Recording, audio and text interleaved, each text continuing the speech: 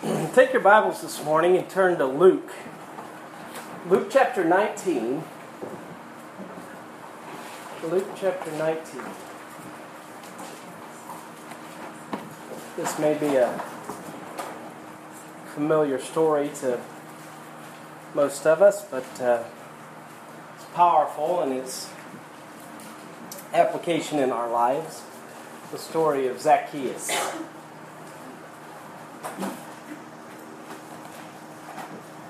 Luke chapter 19, begin with me in verse 1. The Bible says, "And Jesus entered and passed through Jericho. And behold, there was a man named Zacchaeus, which was chief among the publicans, and he was rich. And he sought to see Jesus, who he was. And he could not for the press, because he was little of stature. And he ran before and climbed up into a sycamore tree to see him, for he was to pass that way. And when Jesus came to the place, he looked up and saw him and said unto him, Zacchaeus, make haste and come down, for today I must abide at thy house. And he made haste and came down and received him joyfully. And when they saw it, they all murmured, saying that he was gone to be a guest with a man that is a sinner." Thank God. Yeah. And Zacchaeus stood and said unto the Lord, Behold, Lord, the half of my goods I give to the poor. And if I have taken anything from any man by false accusation, I restore him fourfold. And Jesus said unto him, This day is salvation come to this house, for as much as he also is a son of Abraham. In verse 10, Jesus said, For the Son of Man is come to seek and to save that which is lost. When you look here in this story, beginning in verse 1 and 2, we see that Jesus, he's on his way to Jerusalem and he passes through Jericho. Now, as we've already read the story there in John 4 and had messages on that, he said there that he must needs go through Samaria. Why? Because there was someone there that was seeking him. I don't believe that when Christ moves and when Christ walks and when Christ is among us, that there's any coincidence in that. He is going to seek and to save that which was lost. And when he's on his way and going through Jericho, he meets up with this publican. Now the publican, they were tax collectors for the Romans, and they had a tendency or a reputation to be a little bit oppressive.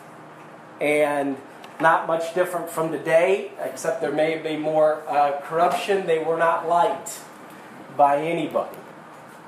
And this particular publican was the chief. So he was the most disliked.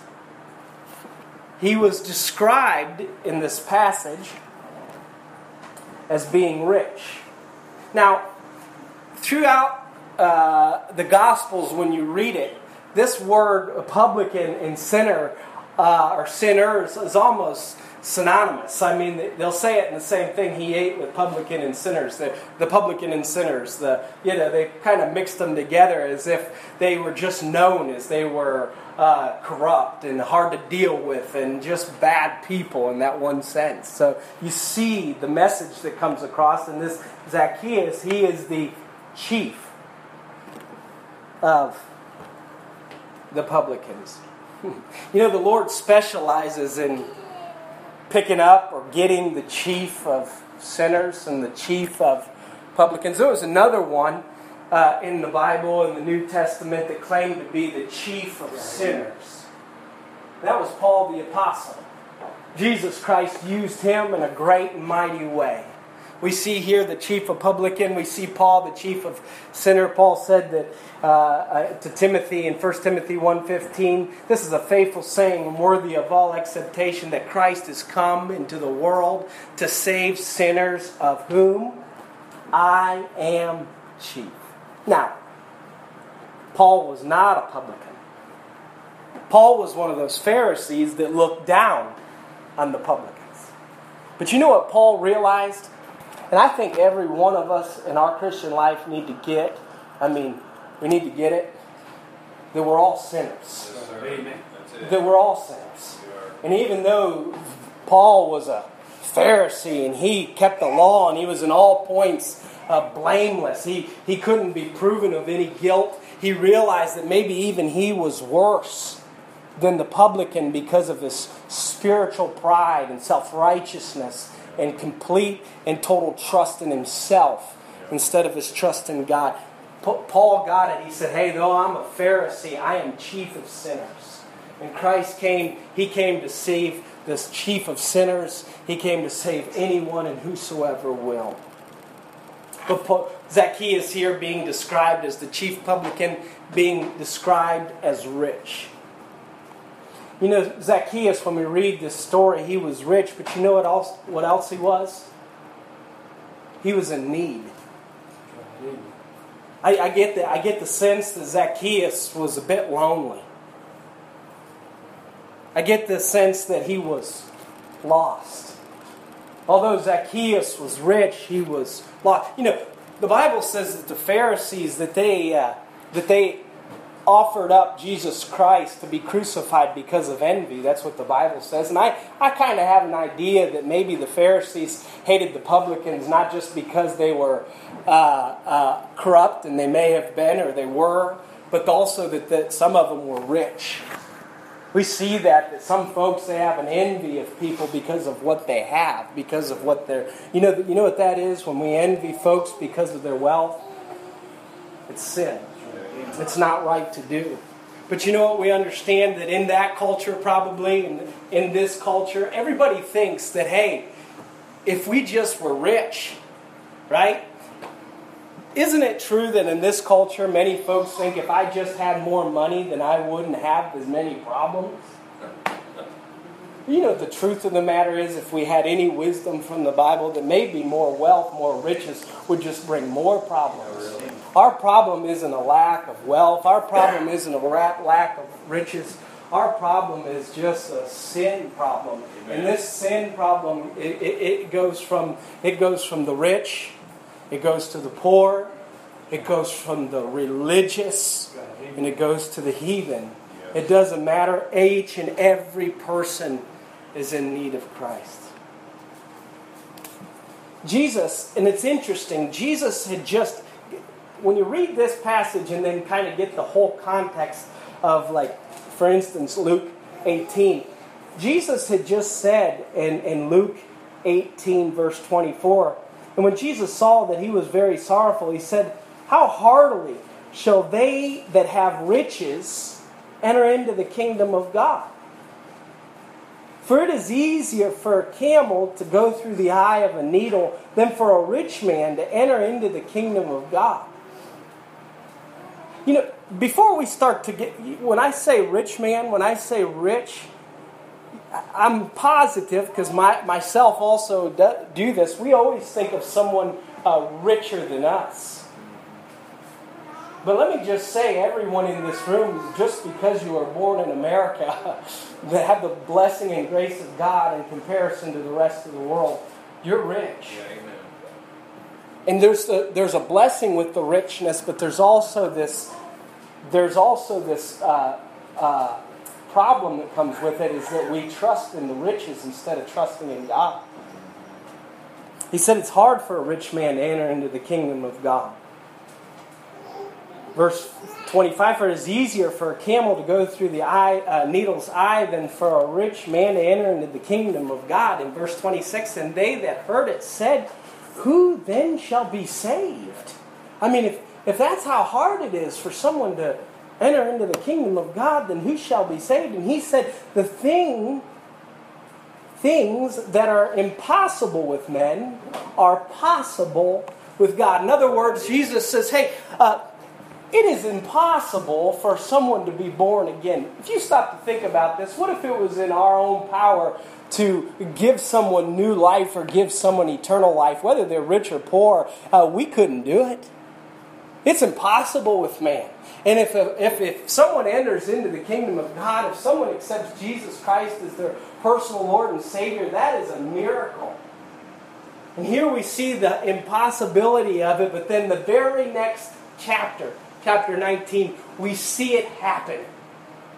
We see it happen. Christ says it's impossible with man, but with God all things are possible. And then in the very next, you know what the danger is? The danger is that if you think that you're rich, if you think that you have need of nothing, then you do not trust and you do not seek God and you do not humble yourself. And without humbling ourselves and seeking after the Lord and recognizing our need, this humiliation is a huge part. Listen, this humiliation of being able to humble ourselves is a huge part of our salvation. You're in Luke. Look at Luke 18, verse 9. This is also a familiar passage to you, but it's relevant here. Luke 18 and verse 9. Jesus, he's trying to, you know what he's trying to do? You know what, Jesus, he loves the Pharisees. Jesus loves the Pharisees. He was angry with how they were self-righteous from time to time, but he would tell them parables to try to help them understand their need. Help them understand their need for him. He says in verse 9, and he spake this parable unto certain which trusted in themselves. Think about this. That they were righteous and despised others. Boy, that's a powerful verse. They trusted. You know what happens when you start trusting in yourself? That all of this I've achieved, all of this I've built, all of this I've done. Before long, you know what you start to do? You start to look at other people and say, yeah, they're nothing, they're worthless, they're not like me.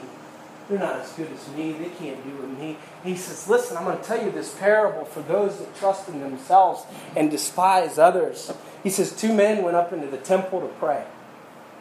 One a Pharisee, the other a what? Publican. The Pharisee stood and prayed thus with himself. That's the wrong person to pray to. You don't pray to yourself, you pray to the Lord. God, I thank thee that I am not as other men are. Why did he even come to church? I mean, why did he, if you don't come to seek the Lord and seek his help, if you've come to just tell God how good you are, he says, I come and Lord, I just want to say I'm just not like other people. I'm so good. I'm so great. I thank you that I'm not bad like this publican over here. He says, I am not as other men are, extortioners, unjust, adulterers, even as this publican. I fast twice in a week. I give tithes of all that I possess. And the publican, standing afar off, would not so much as lift up his eyes into heaven, but smote upon his breast, saying, what? God, be merciful to me, a sinner. Wow, what difference between the two, the humility and the pride. He says, I tell you, this man went down to his house, what? Justified rather than the other. For everyone that exalteth himself shall be abased, and he that humbleth himself shall be exalted. We see here that Zacchaeus, he was a sinner. He was a publican. He was rich. But in verse 3, we see that he wanted to see Christ. He wanted to see Jesus. It says, and he sought to see Jesus, who he was. I can only imagine that he had heard about Christ, right? He'd heard about the miracles that he'd done that no one else had ever done. He'd heard about the things that Christ was able to do. And, Zacchaeus, he was kind of one of those people that he wanted to see it. He wanted to see it for himself. He said, if he's doing this stuff, I want to see it for myself. I hear he's coming this way. I want to see him. He was curious. He'd heard about Jesus. You know what Zacchaeus was? He was reasonable. He was reasonable. When you hear about what Christ can do in an individual's life, when you hear about what God is doing in people's lives, it's only reasonable to say, hey, I want to see for myself. I want to see for myself if this Christ is real. If he can change other people's lives, then maybe he could change mine. It says here he could not for the press because he was little of stature. Zacchaeus had a problem even though Christ was there. There was a lot of other people around. And you know what? Zacchaeus couldn't see Christ. You know why? Because of other people. Sometimes in our walk with Christ, whether it's on our way to be saved, to accept Christ as our Lord and Savior, you know what gets in the way sometimes of us and seeing Christ for who He really is other people. Other people. Sometimes that their opinion of who God is, their thoughts of who God is, or their thoughts of the way that God is, sometimes those things get in the way. Listen, even as we try to lead other people to Christ, we ourselves want to have a heart to say, listen, I want to point folks to Christ. I don't want to put anything on them that is not required. I don't want to get in the way from them seeing Christ for who He is, because the truth of the matter is Christ has come to seek and save that which was lost, and the lost, what they need is Jesus Christ. They need to see Him and see Him alone. But people, they can get in the way. But he anticipated this, and in verse 4, he took the time to go ahead. It says, and he ran before and climbed up in a sycamore tree to see Him, for he was to pass that way. You know, he took the time to anticipate the direction that Christ would be going. I mean, this took a little work. He said, hey, He's coming this way. I want to see Him so much. People are getting in the way. I'm not able to see Him. So what I'm going to do is I'm going to go ahead, and I believe Christ is... You know what people will do? When they begin to see Christ, if you remember back in your salvation, there was a time that Jesus Christ was drawing you to Himself, and then you started to seek. You started to say, maybe I'll go over here and see if He's there. I'll begin to find a place to where Christ is at. I know this other believer that knows Christ. Maybe I'll talk to them. And he was not too proud to climb up into the tree.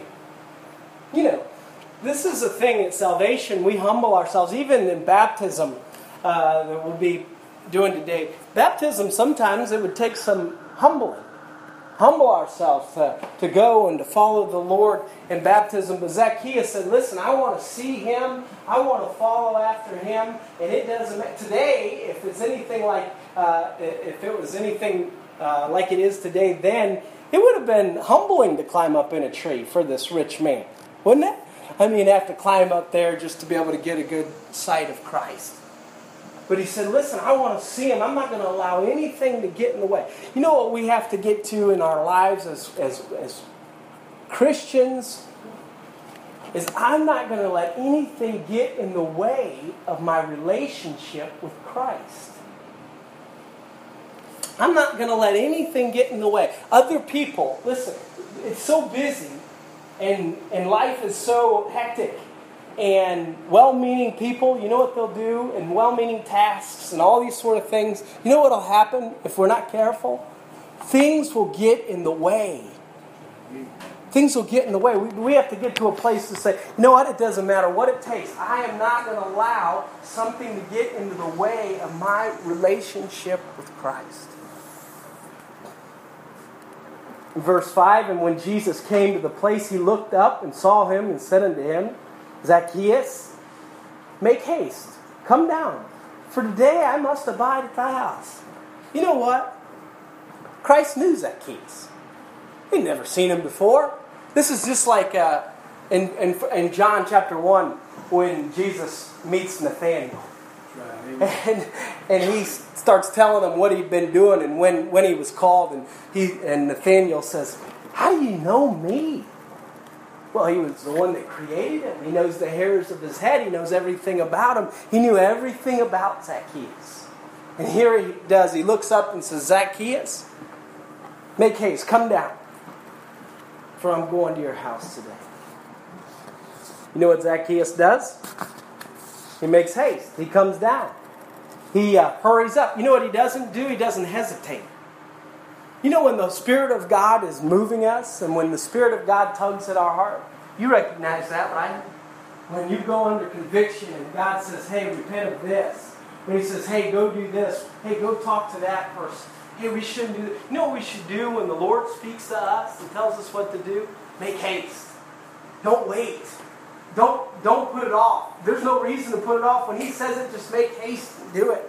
Come as soon as He calls.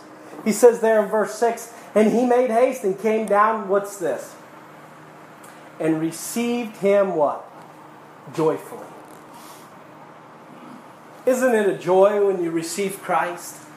Isn't it a joy when you accept Jesus Christ as your personal Lord and Savior, when He comes and calls you? And you know what's interesting?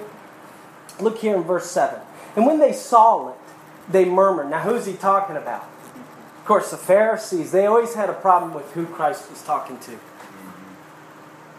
You know, as I find interesting when you read through, like Matthew 18 and then 19, just those two chapters.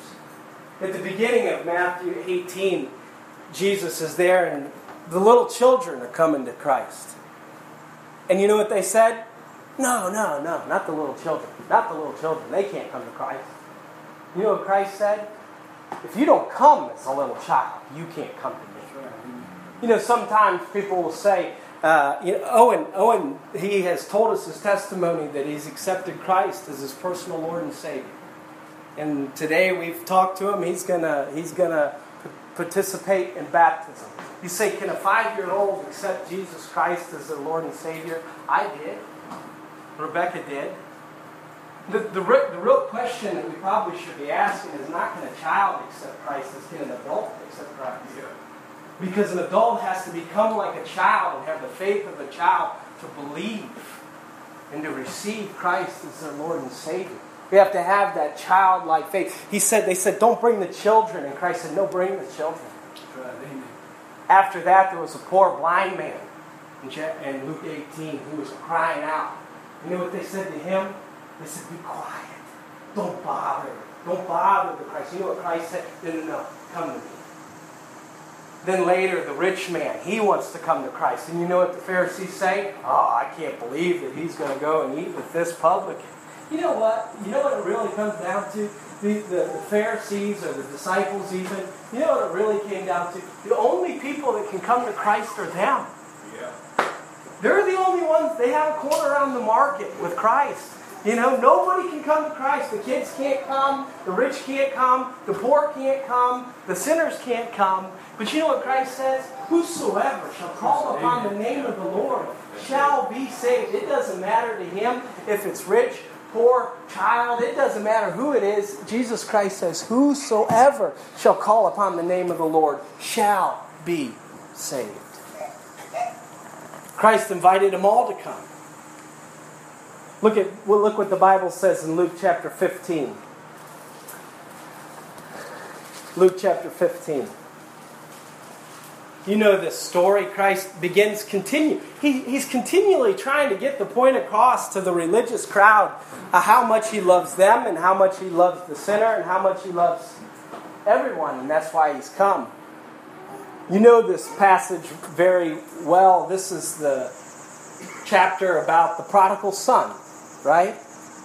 And the rejoicing that the father, when the prodigal son comes back, he also tells the story of the lost coin and the lost sheep. But what prompts Christ to teach him these things, and what Christ is trying to show the Pharisees is, listen, when someone that's lost comes back to me, I'm happy. I rejoice in that. In verse 1 and 2, then drew near unto him all the what? Publicans and sinners, for to hear him. And the what? Pharisees and scribes murmured, saying, this man receiveth sinners and eateth with them. I have written down there, thank you that you received sinners. Because had he not received sinners, I for one would not have been able to come in. But because He receives sinners, we all have that chance. We all have that hope. You know what the Pharisees didn't understand? You know what they just didn't, for some reason, understand? Is that they should have been thankful that Christ received sinners. Jesus Christ was sinful. He is God, manifest in the flesh. And for Him to come to earth and eat with anybody, for Him to come to earth and eat with anybody is grace. For Him to enter into anyone's house, for Him to eat with the Pharisees would have been grace, grace, grace. Amazing grace. But they didn't get it. Why? Because they trusted in themselves. He comes to Jericho, and you know what He finds? He finds the biggest sinner. He finds the biggest sinner in Jericho and gives them salvation. Verse 8, it says, "And Zacchaeus stood and said unto the Lord, Behold, Lord, the half of my goods I give to the poor. And if I have taken anything from any man by false accusation, I restore him fourfold." You know what happens when we really come to know Christ? There is a repentance. Listen, to come to know Christ, it's by faith in Christ, and it is His grace toward us, that alone. We don't have to do good works to experience Christ's grace, but I am convinced that to turn to Christ means that we turn from our sin, that we turn from anything else that we're trusting in, whether that's ourselves or whatever. There is a repentance. And you know what? You know what comes with repentance? Forgiveness. A clearing. How do you think Zacchaeus felt after he said, "Listen, I'm going to get right with the things that I have done wrong. I'm going to get right. I'm going to turn from the things that..." Listen, just to come to Christ, I don't want it to be a thought that when we come to Christ that we just stay as we are and continue to do what we want and do what we will. No, to be a follower of Christ is radical. That's right. Amen. If you weren't following Christ before and you're following Christ now, your life is about to change. It's different. It is different. There will be repentance. But with the repentance, my goodness, comes just great peace, great release, the burden lifted, the guilt gone. It's the greatest feeling. Verse 9, "And Jesus said unto him, This day is salvation come to this house." Listen, aren't you glad that this day? The Bible says today is the day of salvation. You know, for our salvation that comes so freely through Christ Jesus, it's not something that we have to wait for. It's not something that we have to wait for. It's not something that we're continually working on and saying, hopefully soon, maybe someday. There's a possibility that if I keep on this track that I'm on now, of going to church and doing some good things, someday, hopefully, I'm going to reach salvation. That's right. That's not how it works. Right. No, it's immediate. Right. It is absolutely immediate. And what comes immediately at salvation is God's just wonderful blessing and grace just poured on and bestowed upon us as His child. That happens immediately. That's why it's called born again, because that salvation is that we are born into God's family of an incorruptible seed. And it happens immediately. Just as the thief on the cross, he didn't have to wait. Had he gone through a 3-day trial period just to make sure that he was serious about his relationship with Christ, he'd have been dead and gone.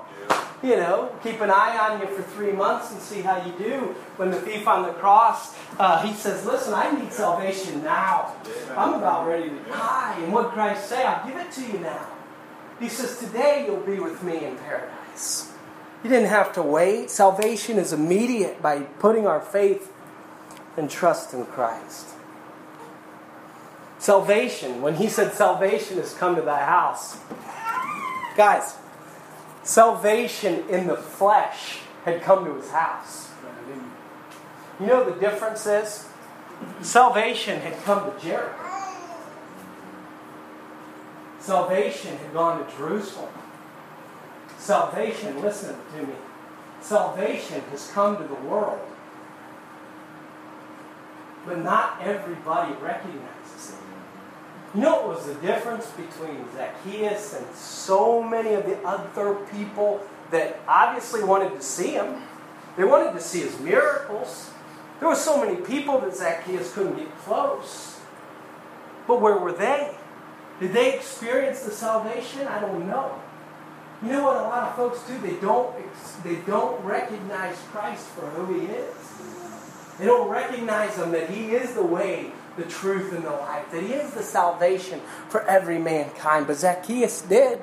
And Zacchaeus, he got in on the blessing. Christ states here His mission. He states here His mission for coming to the earth. And this mission, listen, this mission, and this is what I'm going to leave you with as we close. This mission that Jesus Christ came to do, He made it possible, but now He's given it to us as a great commission. He says, "For the Son of Man has come to seek and to save that which was lost." That's why Christ came. He came to be sacrificed. He came to be a sacrifice for our sin. He came to make a way to God for us. You know what the truth of the matter is? Still today, Christ, by His Spirit, is passing through. He's still seeking and saving. Just as Zacchaeus came and experienced the blessing of salvation, Jesus Christ, through His Spirit, is still going through the world today, seeking to save that which was lost. Would we recognize that as our calling? Would we recognize that as our great commission? Would we, like Zacchaeus, be willing to humble ourselves to say, I want to know Christ, I want to see Christ at any cost. I want to receive Him into my home. I want to receive Him into my life. I want to receive Him, that we want Him in this church. We want Christ more than we want anything. Would we come to that point to say, I'm willing to give up what I have, like Zacchaeus did? Not saying God's going to take what we have, but we're willing. Why? Because we're not trusting in it. Amen. We're not trusting in anything but Christ. We're not trusting in ourselves. Believe. You know what sometimes we think of? I hope that we at times don't get like a Pharisee to begin to start to think that person's too far gone. That person, they're the chief of publican. That person, they're the chief of sinner. I don't know if God would or could save them. God could save whosoever will. There is no one that's too far gone. No one that has gone too far that Christ couldn't save. There is no one, listen to this. There's no one too religious that Christ can't save. So many times we look at the big sinner. And I have to tell you, the big sinner sometimes is easier to win to Christ than the big Pharisee. Because the big Pharisee has to come to the point that they aren't what they thought they were. But we as Christians, would we surrender ourselves like Zacchaeus and humble ourselves to seek Christ? Would we as Christians see it as our mission, as Christ said, to seek and to save that which was lost?